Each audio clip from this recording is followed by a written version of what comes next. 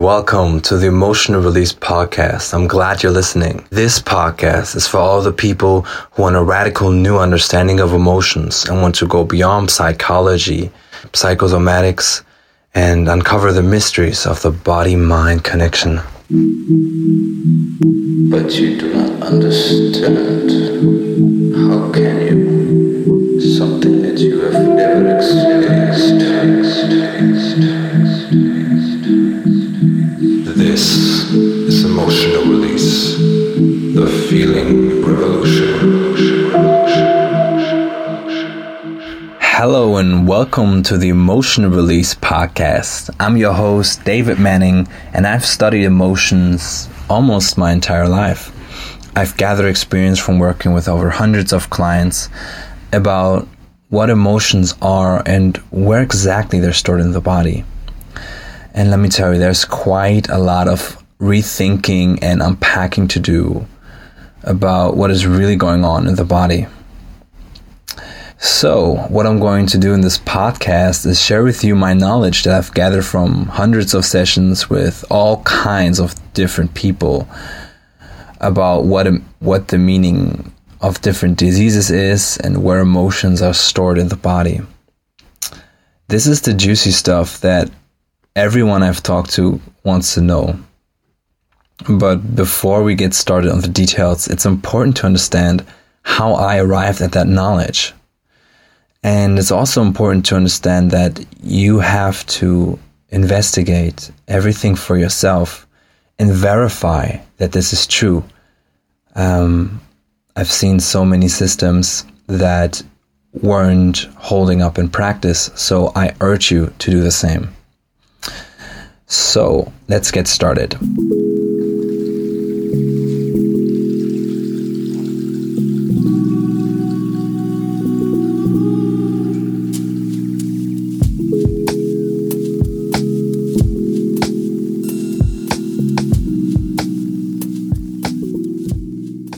So when I was 22, I began the 3-year training as a medical massage therapist. We learned all about anatomy and physiology of the body. But the body-mind connection was barely acknowledged. The understanding went as deep as when the client feels relaxed, the muscles will also relax. That was about it. So when I started working regularly on people with chronic condition, I noticed something strange. Most of them would get a lot better and get an immediate relief after just a couple of sessions. But most of the patients would remain customers and return after 6 months with very similar problems. Now, if you're working in an industry, you need to keep customers. And of course, for me, this caused an ethical clash between sustaining a business and helping society heal. So I started asking my colleagues, the osteopaths, the chiropractors, the orthopedic doctors, and physical therapists, if they get any different results. Surprisingly, the answer was not really. Everybody had returning patients. Nobody seemed to dare to break the system and look for the root cause of disease and illness. Meanwhile, everybody thought they were working on the root cause of disease and illness. So this left a lot of questions open for me. And so this is when I began experimenting. I started to search for a connection between the physical symptoms and the psychology of the clients. I started to ask the clients how it feels when I'm working on a certain area of the body where the symptoms are showing up. So I started probing the different areas, probing here, probing there, and seeing the reactions and seeing if they get better or what happened. And so I did this to hundreds of clients, and slowly the connection between the body and mind revealed itself to me. I started having multiple breakthroughs as clients started bursting out in tears during a session. This was very exciting for me because this was something you cannot fake. And for me, this was proof that the body and mind are intimately interlinked.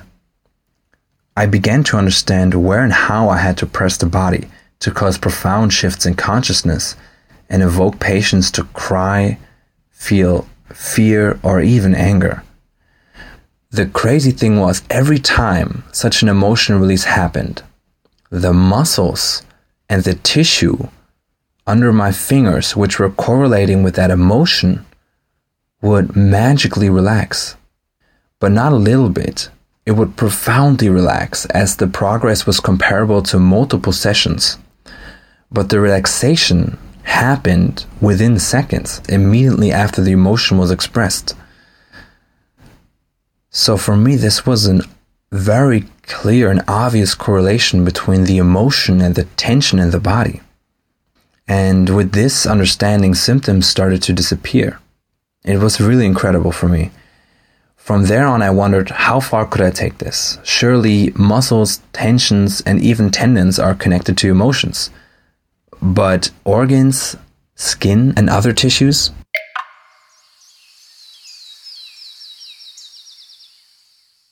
So I began my journey in unlocking the mystery between the body and the mind as I traveled the world as far as Thailand and Australia to find answers.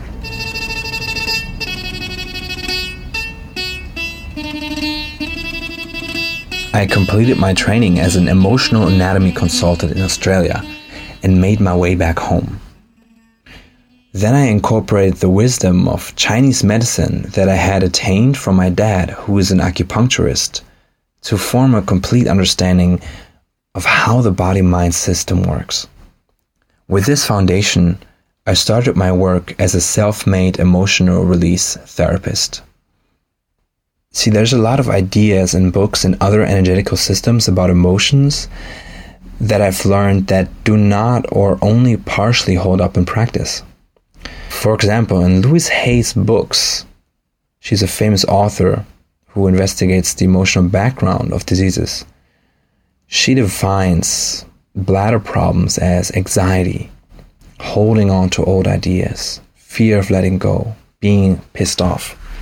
This, and I've helped many people with bladder problems, did not cause resonance with aspects occurring in the patient's life, or it was not the exact match for the problem. See, every issue has an exact aspect. Not some vague, maybe it's this, maybe it's that situation. Every issue in the body will have an exact correlating aspect in your life and your emotions, which will only vary slightly from patient to patient. So until the next episode, think about what the bladder could be connected to. I'm going to share with you my view on this later. I was lucky enough that through the work on patients, I could verify what exact emotion is connected to a problem. Because when you press on an exact part of the body and there's no reaction, then you press on another part of the body and there's a lot of reaction. You can get almost scientific in understanding where the emotion is being held. I call this the law of resonance. Here is how this law of resonance was revealed to me. I had a patient, let's call her Lisa, who was suffering from chronic pain and tensions in the upper left arm. Lisa was very unemotional and had problems really connecting to her emotions. Just pressing on the points on her arm didn't connect her with the corresponding emotion. So knowing from experience that the upper left arm is connected to siblings, I ask her, "Do you have any siblings?" "Yes," she says, "I have a younger brother, and I miss him so much." In that exact moment, I felt the tension in her arm release as she burst out in tears. So every related truth that is spoken about an underlying issue causes a deepening of the awareness, a resonance that connects us more to the suppressed emotion. I call this the law of resonance, and it's through this law that I could find out what exact emotional background of diseases and symptoms is. When the tears flow in a person that hasn't cried in years, you can't fake it. You know that we touched the truth here. In the next episodes, we're going to go deeper and deeper into this amazing subject, and I'm going to share the knowledge that I've gathered. Thank you so much for listening. And if you're interested in doing the emotional release training with me to become an emotional releaser and learn how to understand the body psychosomatically and how to actually release the emotion in clients, in people, in family, in whoever, visit my website on emotionalreleases.com/training.